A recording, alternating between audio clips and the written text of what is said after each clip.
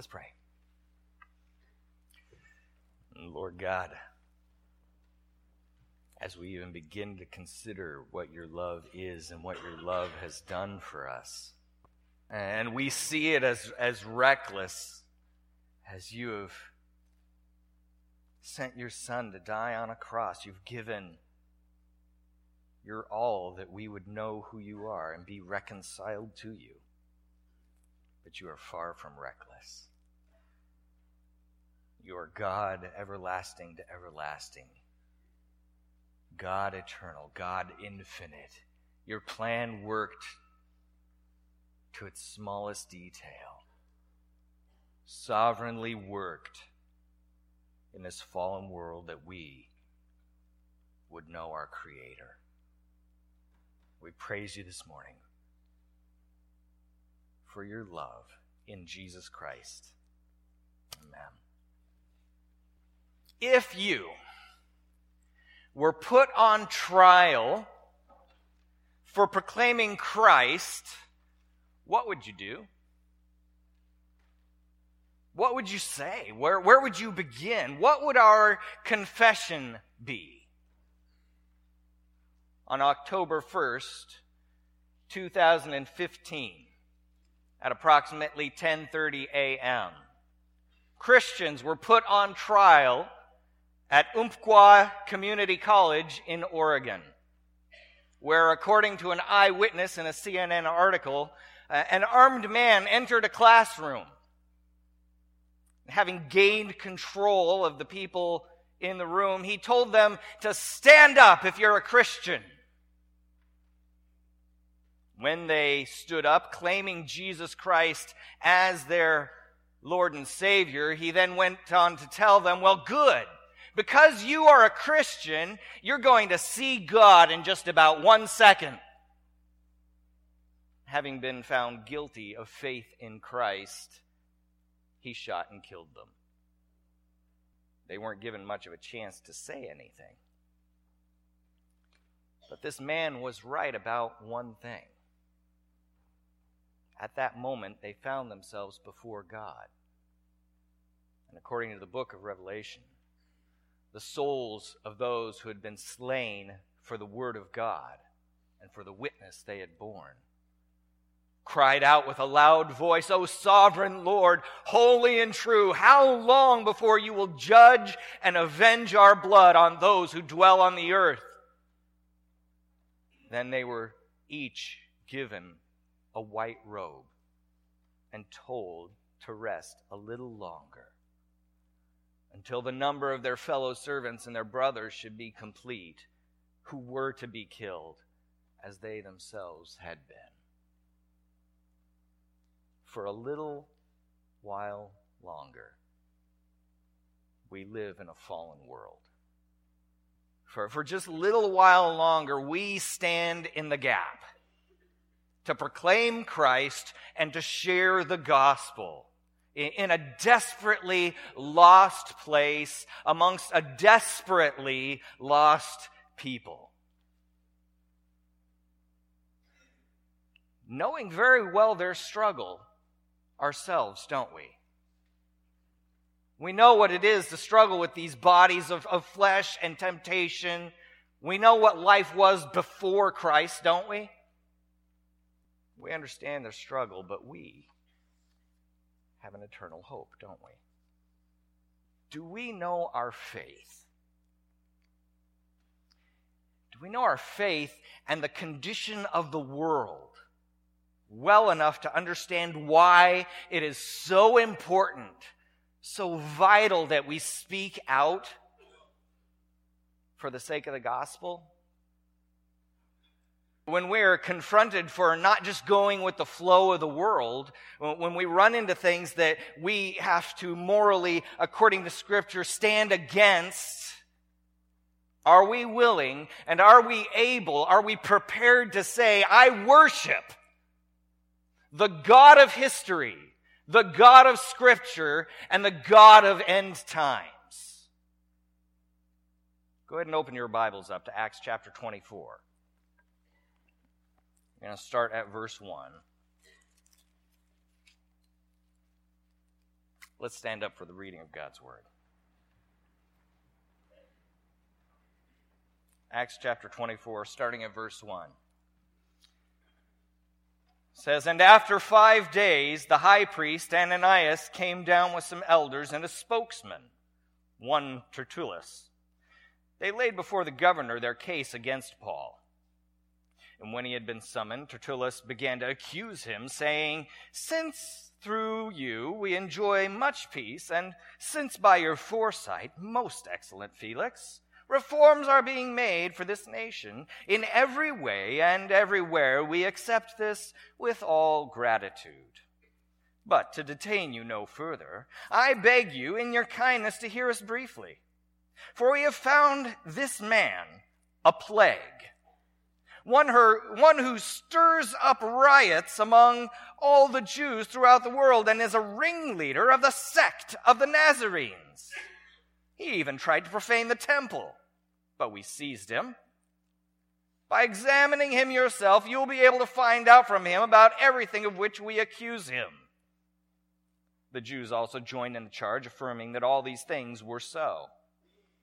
When the governor had nodded to him to speak, Paul replied, 'Knowing that for many years you have been a judge over this nation, I cheerfully make my defense. You can verify that it is not more than 12 days since I went up to worship in Jerusalem, and they did not find me disputing with anyone or stirring up a crowd, either in the temple or in the synagogues or in the city.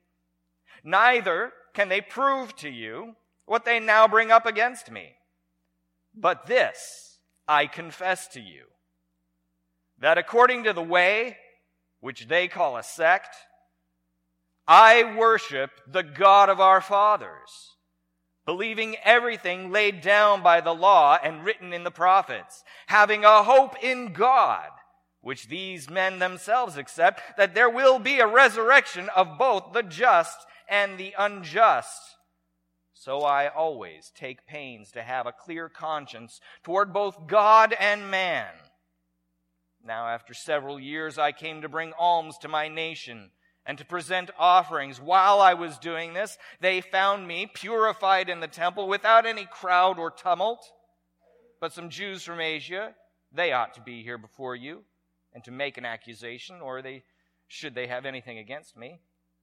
Or let these men themselves say what wrongdoing they found when I stood before the council, other than this one thing that I cried out while standing among them. It is with respect to the resurrection of the dead that I am on trial before you this day." The reading of God's word. Go ahead and be seated. Thank you.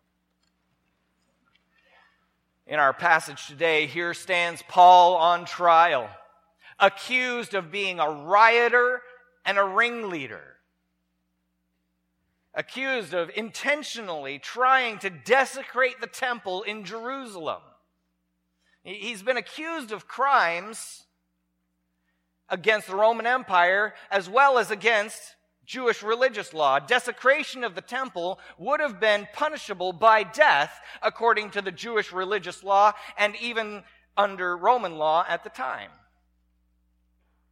Rioting, being a troublemaker, being a ringleader, would have made Paul a traitor to Rome. Again, a crime worthy of capital punishment. Clearly, from their accusations that we see here before us, they wanted Paul dead. But Paul understands that there is a bigger picture here, a greater scheme at work. Paul wasn't the one on trial here. It was his faith in Jesus Christ that was on trial. It was the way that was on trial here. Verses 20 to 21. Let these men themselves say what wrongdoing they found when I stood before the council. Other than this one thing that I cried out while standing among them, it is with respect to the resurrection of the dead that I am on trial before you this day. His only wrongdoing, if it can be called that, was his declaration of belief in the resurrection of Jesus Christ. He had done nothing wrong except to have faith in Jesus. But the world, much like today, wanted Paul dead and Christianity stopped. Did you see how they tried to separate out the way, to distance themselves from it? They said, it's a sect, the sect of the Nazarenes. They aren't like the rest of us. Judaism was what the Roman government considered a religio licita, a legitimate and acceptable form of worship protected by the empire. So they accuse, they say Christianity is not only a sect, but it's a disruptive and illegal one. It causes riots, and its leaders were trying to profane the temple. Just do away with them right now. So Paul, seeing the bigger picture at play, dismisses these shoddy accusations against him that they couldn't prove, and brings their attention to what was the real problem: his faith in Jesus Christ. And he proceeds then to defend that faith. He gives them an apologetic for the Christian faith. He says to them, the way is religio licita because it is Judaism proper. It is simply Judaism fulfilled. Paul says to them, I worship the God of history, the God of Scripture, and the God of end times. Verses 14 and 15. But this I confess to you, that according to the way, which they call a sect, I worship the God of our fathers, believing everything laid down by the law and written in the prophets, having a hope in God, which these men themselves accept, that there will be a resurrection of both the just and the unjust. Christianity is a historical faith. It is a biblical faith, and it is an eschatological faith. So let's take a very close look at those two verses we just read to understand our own faith, what we believe. Because if we're ever going to be put on trial, we need to know what we believe, right? If we're going to ever be able to defend it. Paul says, I worship. Paul worshiped God.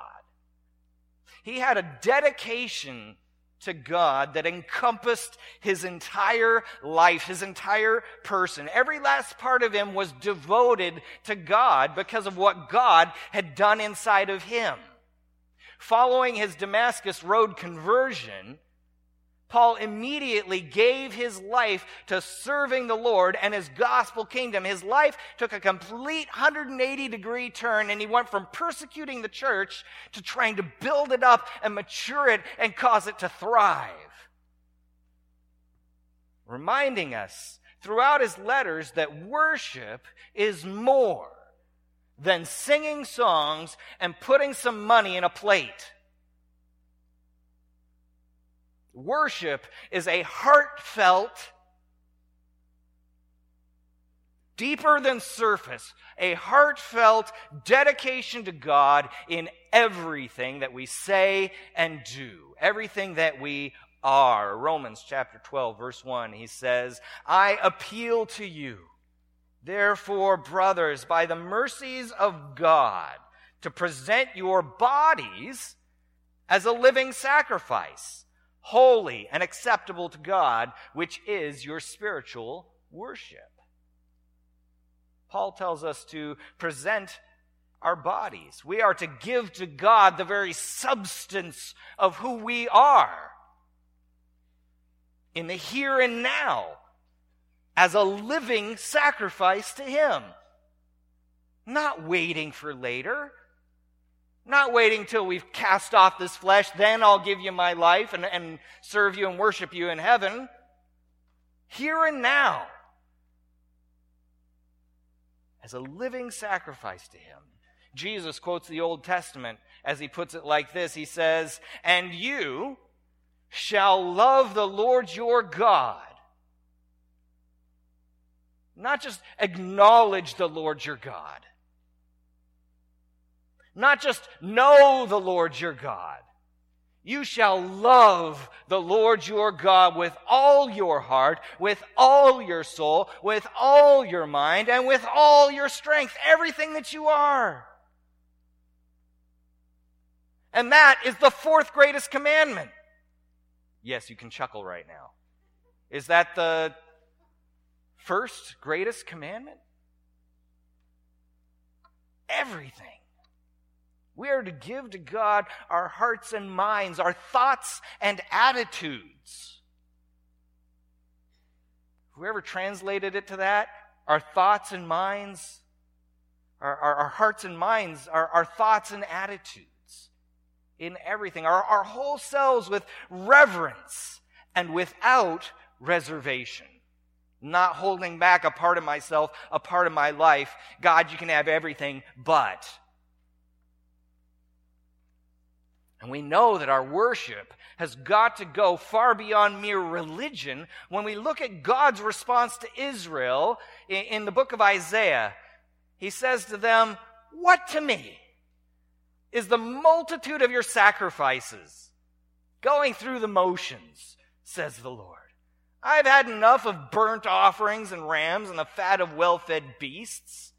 I do not delight in the blood of bulls or of lambs or of goats. When you come to appear before me, who has required of you this trampling of my courts? Bring no more vain offerings.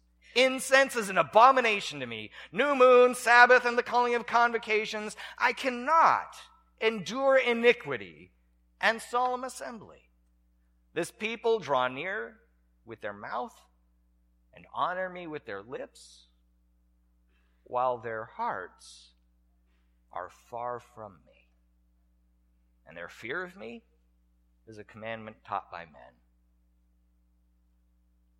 Israel was found fulfilling the law in motion, religiously, but not in their hearts. They had lost their love for God. So God says to them, your religion, it disgusts me. I want you to worship me with your whole heart, mind, and strength. So true worship, real worship is about God. It's not about me. It's about knowing who He is and what He has done, and then responding to Him with everything that we are from hearts of dedicated love that hold nothing back. 1 Corinthians 10:31. So whether you eat or drink or whatever you do all for the glory of God. Colossians 3:17. And whatever you do in word or deed, do everything in the name of the Lord Jesus, giving thanks to God the Father through Him. From the songs I sing, to the prayers I pray, to the way I study and apply His word to my life in all reality, to brushing my teeth and cleaning the house.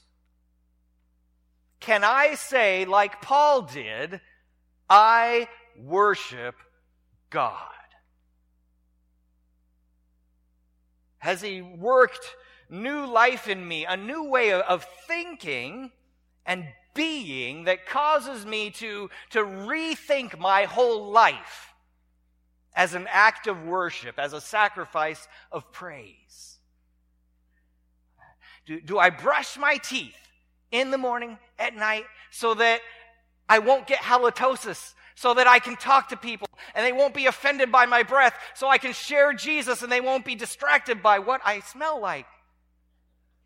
It's an act of worship, because it's going to serve the Lord. Do I clean the house so that I can bring people in, so that I can break bread together with them, just like we learned about in Acts chapter 2:42, right? Sharing the gospel with my soil, building up and encouraging my family in Christ.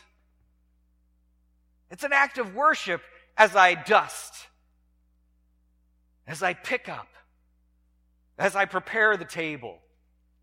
I give it all to Him. with heartfelt thankfulness, because he is the one who gave it all to me in the first place. The one who in his grace and his mercy opened my eyes to the truth of the gospel, the truth of Jesus Christ, that we should know him and worship him. Paul said, I worship the God of our fathers.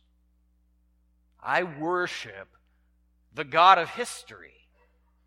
I worship the God who has been there all along. Christianity is not a 2,000-year-old religion. Did you think about that? It didn't appear on the scene at the cross of Jesus Christ. Depending upon how you count the dates and the genealogies, the way reaches back 8,000 years to Genesis chapter 1, verse 1. In the beginning, God created the heavens and the earth. We worship the God of creation. In fact, according to Paul, in the book of Ephesians, our faith actually goes back to before the foundations of the earth. He says, God chose us in Christ before the foundation of the world, that we should be holy and blameless before him. The God of our devotion is not a God made by man. He is the God of history, the God of creation. Psalm 90, verse 2, before the mountains were brought forth, or you had ever formed the earth and the world, from everlasting to everlasting, forever and ever, infinite to infinite, you are God. He is the Lord Almighty, the only living God. Jesus Christ is the Alpha and the Omega, the beginning and the end, the first and the last, the beginning and the end. When Paul says, I worship the God of our fathers, he is saying to them, I am entirely devoted to the God who's been there all along, the God who gave us the law and the prophets, the books of wisdom like Job and Psalms and Proverbs and all that historical narrative that it's weaved together with. Christianity is rooted in the God of history from the beginning, and our faith is simply the fruit of his promises. Christianity is Judaism fulfilled. It is a biblical faith. He says, I worship the God of our fathers, believing everything laid down by the law and written in the prophets, because the entirety of Scripture, from Genesis to Malachi, is there to point us to the Messiah whom we can identify in the New Testament Scripture, Jesus Christ. From the typology that we see in the Old Testament when Isaac, getting ahead of myself, Isaac is put forth as a sacrifice, the only son of Abraham. A foreshadowing, right? Or Jonah, who was swallowed up, only to be released in how many days? And how many days was Jesus in the tomb? 3. A foreshadowing. All there to point us to Jesus Christ. The sacrificial laws, they're there to remind us that there is no forgiveness without the shedding of blood. The author of Hebrews reminds us of that in chapter 9, verse 22. And these sacrificial laws show us that if we want to be reconciled to God, animals just won't do in the long run. It had to be done over and over and over again. We need to be reconciled to God, we need that perfect, equivalent, man for man, and infinite eternal sacrifice in our place, that sacrifice that will be able to pay the price for sins for us, for all sin, for all time, past, present, and future. Which is why Isaiah declared in Isaiah 53, surely he has borne our griefs and carried our sorrows.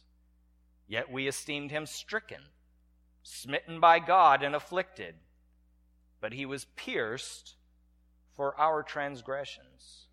He was crushed for our iniquities. Upon him was the chastisement that has brought us peace, and with his wounds we are healed. All we, like sheep, have gone astray. We have turned, every one, to his own way, and the Lord has laid on him the iniquity of us all. And there are so many other prophetic statements and promises of God in Scripture fulfilled in Jesus Christ. Micah 5:2, where was Jesus to be born? Bethlehem. All right, where was Jesus to be born? There you go.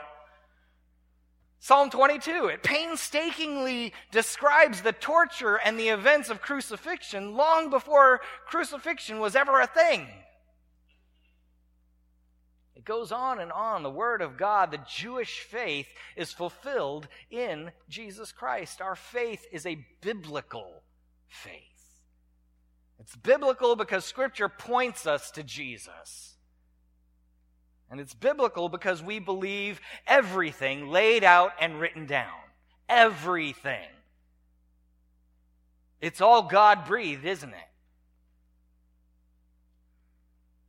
2 Timothy 3:16-17. All Scripture, Old Testament, New Testament, is breathed out by God and profitable for teaching, for reproof, for correction, and for training in righteousness, that the man of God may be complete, equipped for every good work. Our faith is not man-made. It's God-breathed. We don't pick and choose what we like and discard what may offend us. This isn't a salad buffet, and we don't believe just because it suits us or pleases the world. And we need to be careful as the church, as the body of Christ, as his bride. We need to be careful not to allow the Word of God to get mixed up with the worldly philosophies that so often try to entangle themselves with our faith in the name of comfort, in the name of the world's version of love, or in the name of peace. It'd be so much easier to be a Christian, wouldn't it, if we would just let a little evolution in. It'd be so much easier if we let a little naturalism in, or compromise in the passions of our flesh, justifying our sins before God. Do we, like Paul, take pains? Do we take pains to have a clear conscience before God and man? Verse 16, he says, "So I always take pains to have a clear conscience toward both God and man."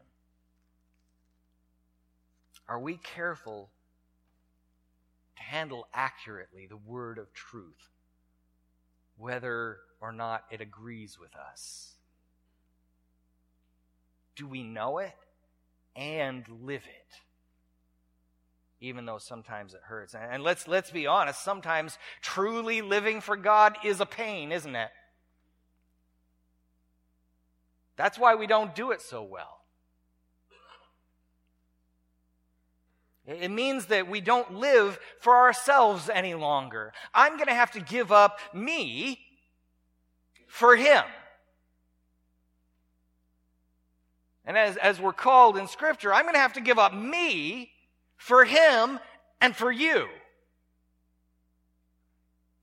Which is a complete change from the way we normally live, isn't it? It's normally me, and then maybe God, and then maybe you people. Right? No, flip that upside down. Put God on top, and then your brothers and sisters in Christ, and then last and least, me. Paul is on trial here. He's in prison. Sound fun? If things went wrong, he could be executed. Eventually, he would be. But thank God, our faith is not only historical and biblical, but it is also eschatological. Our faith has a future. We worship the God of end times. Our faith has a future beyond the pain of this world. Verse 15, he said, having a hope in God, which these men themselves accept that there will be a resurrection of both the just and the unjust. Paul is not being foolish when he tells us in Philippians chapter 1 that for me to live is Christ and to die is gain. He isn't being foolish. He's trusting the God of history and the God of Scripture, the God of end times, the God who has revealed himself in creation and in Scripture and in his Son here on this earth. And this is the promise that he made to us, eternal life. Ours is a forward-looking faith. This isn't it, ladies and gentlemen. This life we have is not the end. We have a faith and hope in the resurrection of Jesus Christ. Romans chapter 6. Do you not know that all of us who have been baptized into Christ Jesus were baptized into his death? We were buried, therefore, with him in baptism into death, in order that, just as Christ was raised from the dead by the glory of the Father, we too might walk in newness of life. For if we have been united with him in a death like his, we shall certainly be united with him in a resurrection like his. We have a hope in Christ. Amen? But did you notice the warning? Did you notice the warning in what he said there in that verse 15? He said, having a hope in God, which these men themselves accept, that there will be a resurrection of both the just and the unjust.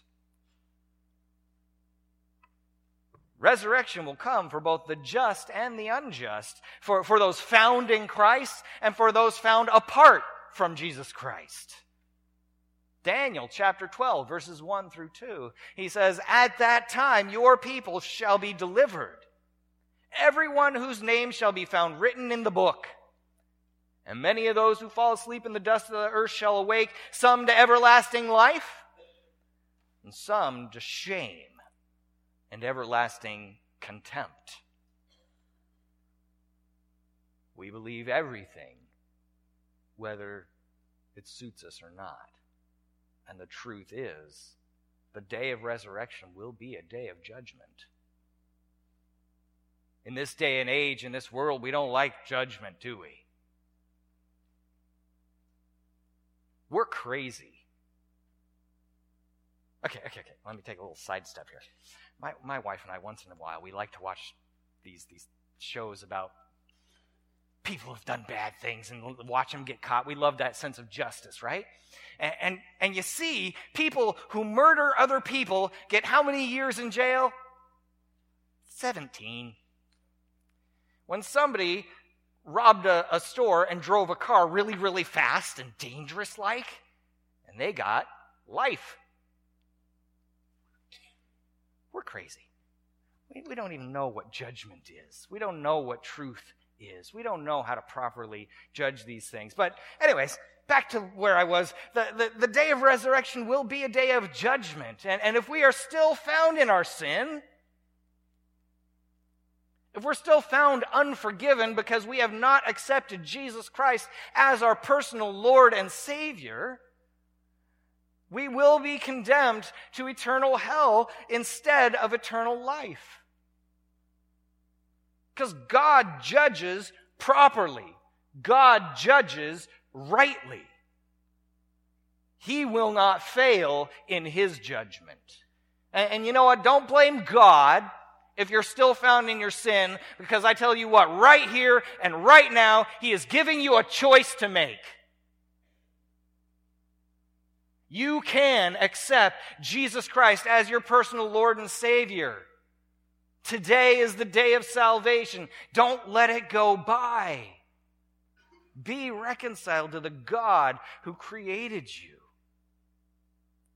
loves you and loved you enough to send his Son to die in your place, to be your sacrifice. Faith in Jesus Christ is historical. It is biblical. It is eschatological. Our faith is proven true throughout history and the pages of Scripture. And it will have an eternal effect. It will have an eternal importance, carrying with it an eternal gravity if we are found apart from Christ. Gravity. Do we, those of us who have accepted Jesus as our Lord and Savior, do we know our faith? Do we know whom we believe? Do we know our faith and the condition of the world well enough to understand why it is so important, so vital, that we stand up and speak out for the sake of the gospel? Today, not tomorrow, not putting it off. The world, they will try to stop us. They don't want to hear it. But they so desperately need to. Because the real trial is yet to come. Let's pray. Father God, as we bow our heads and we humble our hearts before you, I pray for your Spirit to be at work here in this place, in the here and in the now. And Lord, I pray for anyone's hearts who's been so moved. Lord God, I pray for hearts and minds to acknowledge you, to accept the truth of you and your judgment and your word, and to believe everything written in the law and the prophets, and to know the God of history, the God of Scripture, that you are the God of end times, that the day of judgment is coming, and it's according to your word and according to your perfect and holy will. Lord God, we pray that this morning, if there is anyone out there who does not know Jesus Christ as their Lord and Savior, that you would strike their heart in the here and in the now. And Father God, if you would so move by your Holy Spirit, and if you out there are being moved to accept Jesus Christ as your Lord and Savior, would you raise your hand? Would you be so bold as to raise your hand and accept Jesus Christ as your personal Lord and Savior, that you might be reconciled to God? Just raise a hand. Father God, we pray that you would make this church family a tool in your hand.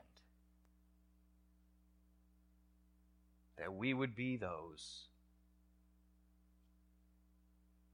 who carry to people the truth of your gospel. If every last one of us has accepted Jesus Christ as our Lord and Savior, I pray, oh God, that every last one of us would be an instrument for your gospel. Give us strength we don't have. Remind us every morning of the hope that we have in Jesus Christ, given to us, not because we deserve it, but because you are God. Your love is everlasting. Father God, we praise you. In Jesus Christ's name, amen.